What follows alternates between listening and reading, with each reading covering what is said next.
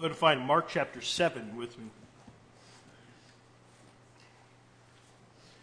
Mark chapter 7. One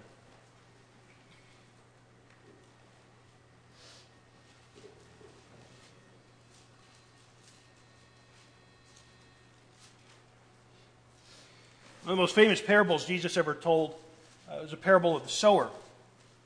It's found in Mark chapter 4, one of the few, I have to double check, maybe the only parable that Mark records. But the point of the parable of the sower is well enough known. That is basically there will be different reactions to Jesus. The same seed may be planted all over, but it all depends on the state of the soil that determines what will grow there. And in the same way, the same gospel is preached, the same good news is pronounced about Jesus, but it all depends on the state of the heart of the hearer that determines what will be done with that information. Does that parable ring true to you? Have you encountered people who have different reactions to Jesus? The same Jesus, the same information, and yet wildly different reactions. To me, it's one of the most, it's common sense in its telling of the parable and the farming analogy, and it's common sense when you understand what it's about too. What we have in Mark chapter 7, I think, is a sort of real-life example of the parable of the sower. What we have in Mark chapter 7 is a telling of different reactions to the same Jesus. There are some in Mark 7 who are quick to accuse Jesus. That's what they see. When they see Jesus, they want to accuse him of something. There are some who are receptive, but nevertheless are slow in their understanding of Jesus. And there was someone else in Mark chapter 7 who is determined to believe, no matter what. So I want to just walk with you through part of Mark chapter 7 and look at this sort of parable in real life. To begin with, let's see those who are quick to accuse. Mark 7 and verse 1.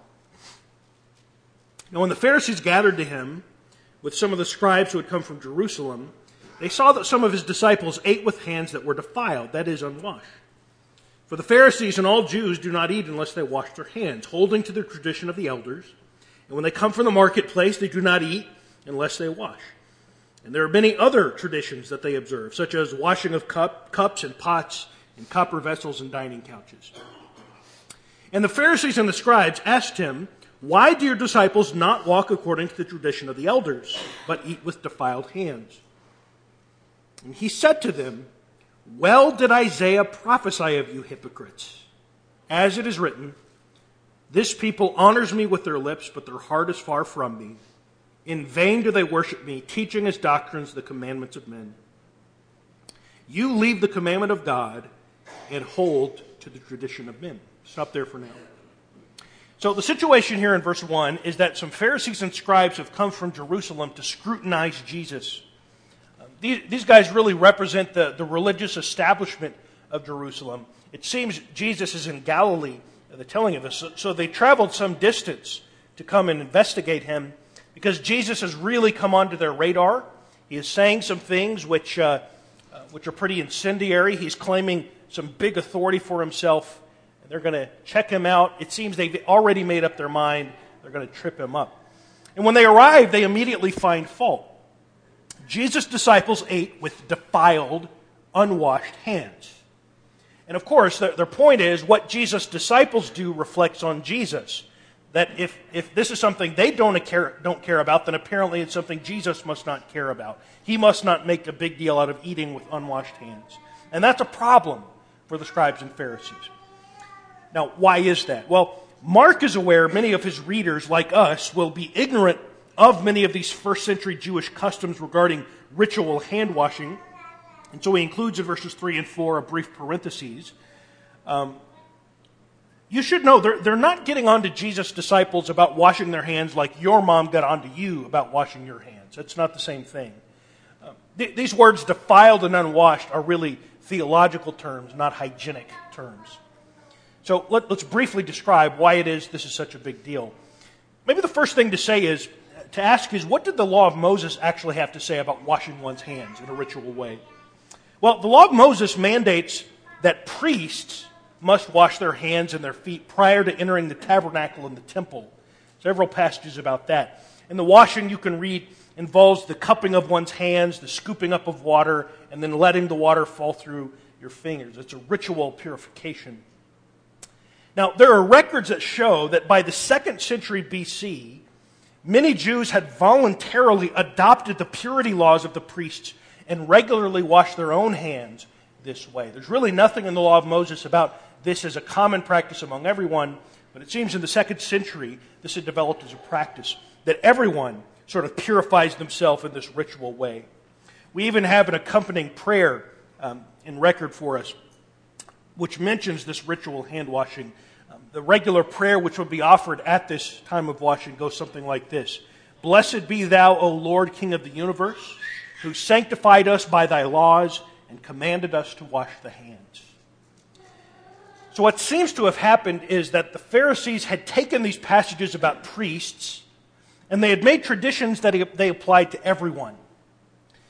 Mark adds in a bunch of other traditions of the same category in verse 4, the washing of cups and pots and copper vessels and dining couches, which are probably something like purification rituals where some more of these priestly actions were used to wash objects, not just one's hands. But this hand washing question is really a part of a larger issue the scribes and Pharisees had with Jesus, and that is just his relationship with tradition in general and their traditions. There's several stories back in Mark chapter 2 which all center on Jesus refusing to bend to their traditions.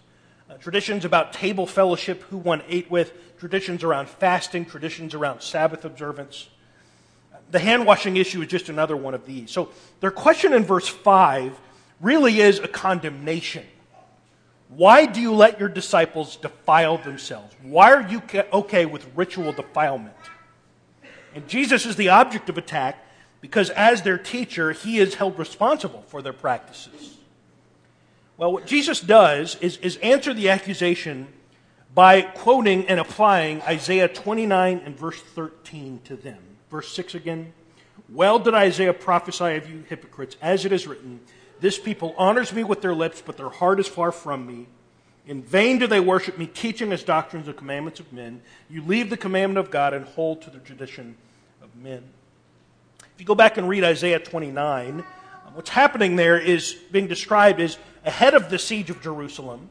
What is described, a siege that will happen, of course, because of Judah's continued rebellion, despite God's constant pleas. In preparation and foreseeing that event, God calls them to account and describes the reason why it's happening.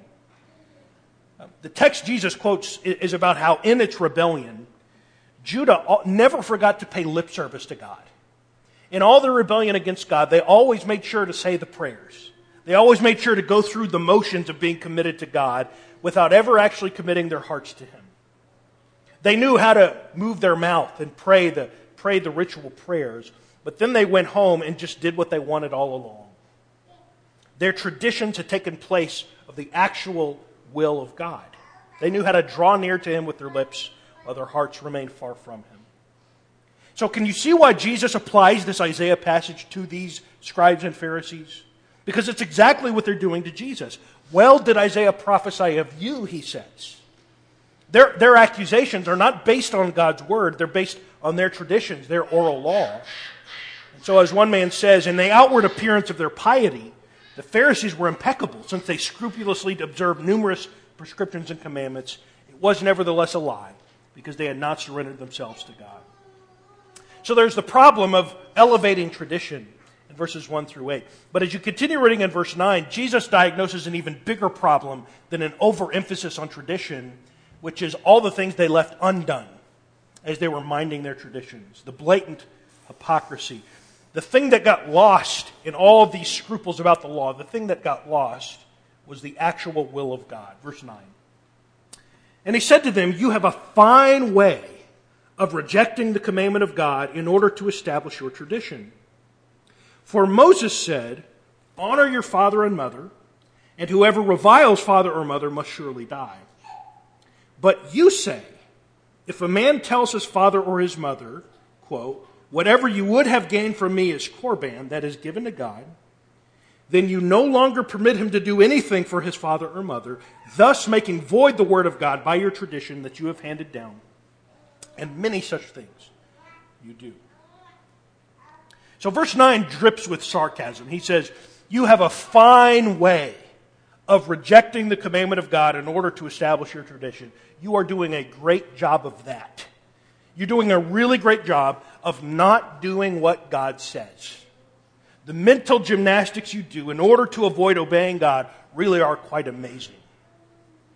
The problem is not just that the traditions are too strict with God's law. Sometimes that's our idea of what the Pharisee problem was. They were just a little too strict about that law stuff. No, really, in establishing their traditions, what really happened is they rejected the actual commands of God. It's not strictness that's the Pharisee problem. Really, it's laxity, which is their problem. So what exactly are they lax about? What exactly in God's law do they not seem to care about? Jesus gives an example in verse 10. In verse 10, Jesus quotes what is the fifth commandment in the Ten Commandments, and it's both positive and negative forms.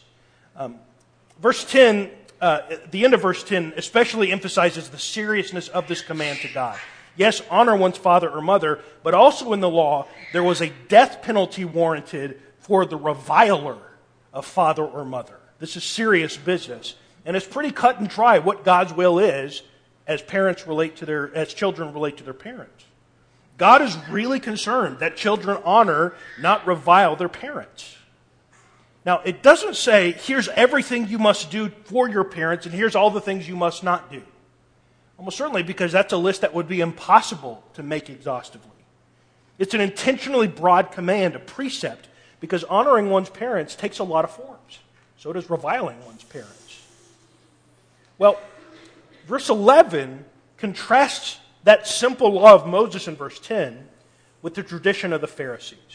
There's a strange word in verse 11. The word is korban, which simply means gift or offering to God. That's what the word means. It is a word found in the Old Testament, Leviticus 2 and verse 1, for example, several other places, and it simply refers to something which was reserved for sacred use, something that is set apart for God. And so if you had an animal, a pure and an unblemished animal you wanted to sacrifice to God, you might say, this is korban. This is set aside not for our use, this is set aside for God's purposes. Now, all that sounds good. Korban is supposed to be a good thing. It's a good thing in the law. But Jesus says it had become a part of scribe and Pharisee tradition to tell one's parents, whatever you would have gained from me is given to God. It's korban. Now, it's good to remember, to understand what their practice was. It's good to remember in this time and place, there's no Social Security, there's no Medicare, there's no 401k, there's no social safety net. And this was a traditional society where it was typical for several generations to live together under the same roof. And when mom and dad were no longer capable of working, it was expected of their children, in particular the eldest son, to provide for their parents, monetarily, to see after their parents. It was understood there was a debt incurred. They raised you when you couldn't help yourself when you were a kid, and now, when they can't help themselves, you help them. But what Jesus says their practice of korban did, what they held was, they could declare future profits korban. That my work, the money I gain from my work, I can declare it korban. This is given to God, which sounds very, very holy. And then that meant those assets had to be set aside for God and could not be used to help support your parents. That was their practice. You could declare your income, your future income, korban. Now, it gets even worse than that. That sounds a little bit shady, but it gets worse than that. As it was practiced, I am told, the one who declared his money korban may not actually be required to give it to the temple after all, nor would they be prohibited from using that money for themselves in the meantime. It was simply a way of avoiding helping your parents with God's name attached to it. Here's a holy reason why I don't have to help mom and dad. Now go back and read what God actually said. Verse 10 again. Moses said, here's the law, honor your father and mother, and whoever reviles father and mother must surely die. Now you could put a really holy and righteous spin on this practice of korban. Sorry, mom and dad, but you have to understand just how holy and righteous I am. This is for God, and I wouldn't want to take away from God to give to you. I've already declared that all that I have is to be given to God upon my death. Wouldn't want to break that declaration, would we? Wouldn't want to rob God. But as verse 10 which is very clearly God's will, is verse 10 actually being done? Is this God's intention? Clearly not. Can you see now verses 6 and 7 really hit home? Only now, understanding the sorts of things they're really about. A people that honors me with their lips. This is dedicated to God, while their heart is far from me. I don't have to help mom and dad because I promised it to God. In vain do they worship me, teaching as doctrines the commandments of men. Their traditions were not just a matter of being a little too strict with God's law. Chiefly, their traditions were ways of getting around the actual will of God. They were using God as an excuse not to do God's will. Let's not do what God said, and let's use God as our excuse for not doing what God said. That's what they were doing. And so verse 13, thus making void the word of God by your tradition that you have handed down, and many such things you do. What was presented as holy and strict observance to the law was actually a way of making void the law. The traditions were just really elaborate justifications so you would not actually have to do what God said. Like, for example, honor your parents. Even worse, Jesus says, many such things you do. I just gave one example of many. The Korban was not an isolated example, but one of many that could be cited where the intention of God through Scripture was being obscured through tradition. So how does the accusation of verse 5 look about now? Verse 5, why, dear disciples, not walk according to the tradition of elders, but eat with defiled hands? Has Jesus really committed a great crime through violating traditions like these? In the first place, the traditions were not from God, neither the washing of hands for the common people nor the Korban. But more, the tradition supplanted the actual will of God. They were clouding the vision of these scribes and Pharisees. The Son of God stood before them, and all they could see was that his disciples ate without washing hands. And Jesus says, if that's your tradition, if I'm going to be condemned for violating those traditions, I'm going to violate those traditions all day long so that we can actually do the will of God. So do you see the kind of soil that when this man comes and preaches his message, do you see the kind of soil these people are, people which are quick to accuse? Which brings us to verse 14. The next interaction shows us people who are slow to learn. So the previous section is all directed at these scribes and Pharisees who have come to check Jesus out. Now in verse 14, Jesus calls all people to him in order to talk about what true defilement is. The scribes and Pharisees have gotten on to Jesus and his disciples for being defiled, eating with defiled hands. Jesus is going to give a lesson on what defilement actually means. This is verse 14. And he called the people to him again and said to them, hear me, all of you, and understand. There is nothing outside a person that by going into him can defile him, but the things that come out of a person are what defile him. So the scribe and Pharisee contention was that Jesus' disciples were defiling themselves because they ate with unwashed hands. Jesus contradicts their teaching of defilement, and he teaches what really defiles. And basically what he says in verses 14 and 15 is, defilement is not an outside-in kind of thing, but an inside-out kind of thing. Defilement does not come from without. Defilement comes from within. An outside and foreign contaminant that you can wash your hand off in a ritual washing, this is not what makes us clean or unclean. What really makes us clean or unclean are the things that come from within a person. Now, what you get in verses 14 and 15 is what he says to all the crowd, a summary of his message. What you don't get for all the crowd is a detailed explanation. Jesus does this with the parables a lot. He does it in Mark chapter 4 with the parable of the sower. And that is, he tells the parable to the crowd, and he just sort of leaves it there. And it's their job to go puzzle over it and think about it. All the crowds get is verses 14 and 15. But what Jesus often does is go with his disciples and have a question and answer time about his teaching. That's what happens here. This is verse 17. And when the people entered the house, when he had entered the house and left the people, his disciples asked him about the parable. And he said to them, then are you also without understanding? Do you not see that whatever goes into a person from the outside cannot defile him, since it enters not his heart but his stomach and is expelled? Thus he declared, Mark says in parentheses, thus he declared all foods clean. And he said, what comes out of a person is what defiles him.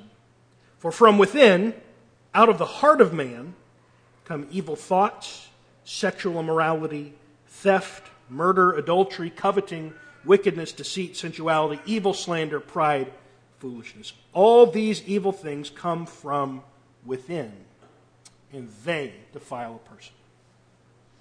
So the disciples do not understand verse 15. And so they ask Jesus, what was that all about, this inside-out, outside-in business? And Jesus, in verse 18, questions their ignorance. Then are you also without understanding? Are you really as ignorant as everyone else? This is one of several statements made where the disciples' lack of understanding is really hit home, and Jesus calls them out, how slow they are to understand. They do not get Jesus. They do not understand the things that he says very quickly. And they certainly don't understand his identity very quickly. Well, first he explains in verse 15, do you not see that whatever goes into a person from the outside cannot defile him, since it enters not his heart but his stomach and is expelled? It's about the accusation of the scribes and Pharisees, whose big worry was that eating with unwashed hands would defile you and make you unclean. Jesus says it doesn't work like that. Actually, they're exactly wrong. Basically, just to be plain spoken, here's how it works with clean and unclean hands and eating and all that.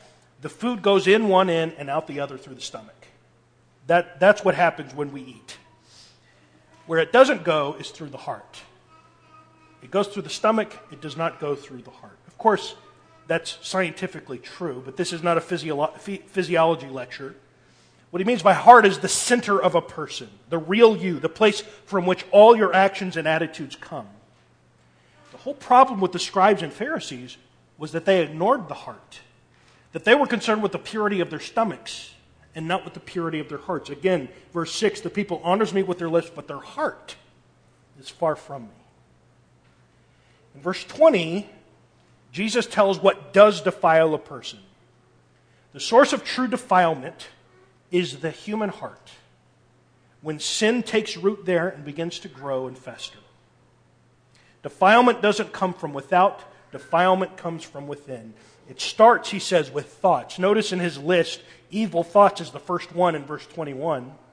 And then it proceeds to work itself out in every flavor of sin. If we've read the Sermon on the Mount, you've seen Jesus do this. He traces back every sin he mentions to its inner roots, to the lust, to the intention, to the fantasy of heart, which first conceives of it, and then it is given birth in one's actions. Jesus is saying these are what defile a person. You do not get infected because you eat your bread with unwashed hands. It starts in the heart with evil thoughts and then works itself out in evil actions and attitudes. If you really want to be holy, let's not talk about washing hands. Let's stop quibbling about hand washing, and let's take deep and long looks inside of our own hearts. This is Jesus' remedial teaching for his disciples who are slow to learn. Let's talk about defilement. These people got it wrong. I'm going to tell you how to get it right and not make their mistake. So we've got a pretty terrible group of hearers, pretty bad soil in the first point. And we get a group that's interested, that wants to learn, but is really slow. And Jesus has to hold their hand. Well, you really get in this third story I want to talk about someone who is absolutely determined to believe, the person we would least expect to have this sort of faith, and yet puts everyone else in this chapter to shame. This is verse 24. It's one of the most puzzling interactions Jesus ever has, and one of the most fascinating. Verse 24. And from there he arose and went away to the region of Tyre and Sidon. And he entered a house and did not want anyone to know, yet he could not be hidden. But immediately a woman whose little daughter had an unclean spirit heard of him and came and fell down at his feet. Now the woman was a Gentile, a Syrophoenician by birth, and she begged him to cast the demon out of her daughter. And he said to her, "Let the children be fed first, for it is not right to take the children's bread and throw it to the dogs." But she answered him, "Yes, Lord, yet even the dogs under the table eat the children's crumbs." And he said to her, "For this statement you may go your way. The demon has left your daughter." And she went home and found the child lying in bed and the demon gone. So in verse 24, he's in the region of Tyre and Sidon. This is a region north of Galilee, which is almost entirely Gentile. Which is, by the way, this is one of the only times Jesus ventures outside the borders of Palestine in his earthly ministry. Which, that fact alone is, I think, quite significant. And when he does go outside, we should really sit up and take note. But I also can't help but think of how Jesus had just been jousting with the scribes and Pharisees about defilement and uncleanness, and about what the law defines as clean and unclean. He's been talking about unclean food, and he goes into the realm full of unclean people. I think it really invites a comparison to Acts chapter 10, where Peter, after being taught about clean and unclean food, seeing the vision from heaven, goes and ministers to the house of a Gentile, from unclean food to unclean people. That's the journey of Acts 10 of Peter. In this story, after Jesus teaches about unclean food laws, he travels to Tyre and Sidon, where he ministers to this unclean woman. Well, in verse 24, somewhere in the region of Tyre and Sidon, he goes and enters this house. I don't know why this house. I don't know why Jesus went there. Mark just says he went, in part not wanting to be recognized. Some think maybe he was here on a break, trying to get away from all the heat in the borders of Galilee. But it's unsuccessful if that's what he's after, verse 24, because even here his fame is spread. And so while in the house in verse 25, a woman whose daughter has an unclean spirit, has a demon, comes in and falls down at his feet. I want you to notice how deliberate Mark is in saying she was, verse 26, a Gentile, and if, in case you don't believe him, a Syrophoenician woman by birth. So double Gentiles is sort of what he's saying. She's from modern-day Syria. She's from outside the borders of Israel. Mark really wants us to know this woman is a Gentile because it shapes everything about this interaction. Notice in verse 26 her desperate persistence. Verse 25 first, she fell down at his feet, a posture of humiliation. And in verse 26, begs him to cast the demon out of her daughter. Desperation. Well, Jesus' response to her desperation is, I think, one of the strangest in Scripture. And it probably should make us uncomfortable. Verse 27. He said to her, "Let the children be fed first, for it is not right to take the children's bread and throw it to the dogs." I think the children are best understood to mean the children of Israel. And I think the dogs are best understood as a derogatory name many Israelites called Gentiles. Matthew's account of this same story makes it even more clear when Jesus says this, "I was sent only to the lost sheep of the house of Israel, not to the dogs of the Gentiles." So in a sense, what Jesus is saying to her is, when she comes and says, "Please help my daughter," he basically says, "Why should I? My work is not among your people. I'm not here for the dogs, I'm here for the sheep." And yes, Jesus loads it up with some colorful and arguably offensive language. Now, I do not believe Jesus has suddenly turned into some sort of bigot. Rather, what I think he is doing is testing this woman's faith by parroting the sort of thing that these scribes and Pharisees in the previous story might have said about this woman. And their high horse attitudes about unclean things and unclean people. I believe Jesus parrots that sort of typical Jewish bigotry. And as shocking as Jesus' question is, the woman's answer, I think, is even more so. Verse 28. But she answered him, "Yes, Lord. Yet even the dogs under the table eat the children's crumbs." She says, if you want to call me a dog, not worthy of being fed like the children, that's fine, but you have to admit, even dogs get the children's crumbs that fall under the table. You can call me whatever you want, but I've come to help my daughter, and I believe you're the only man that can do it. It's, first of all, we give her credit for her wit. That's a very witty response. But more importantly, it is a response that shows a profound faith in Jesus' power that we have yet to see in Mark chapter 7.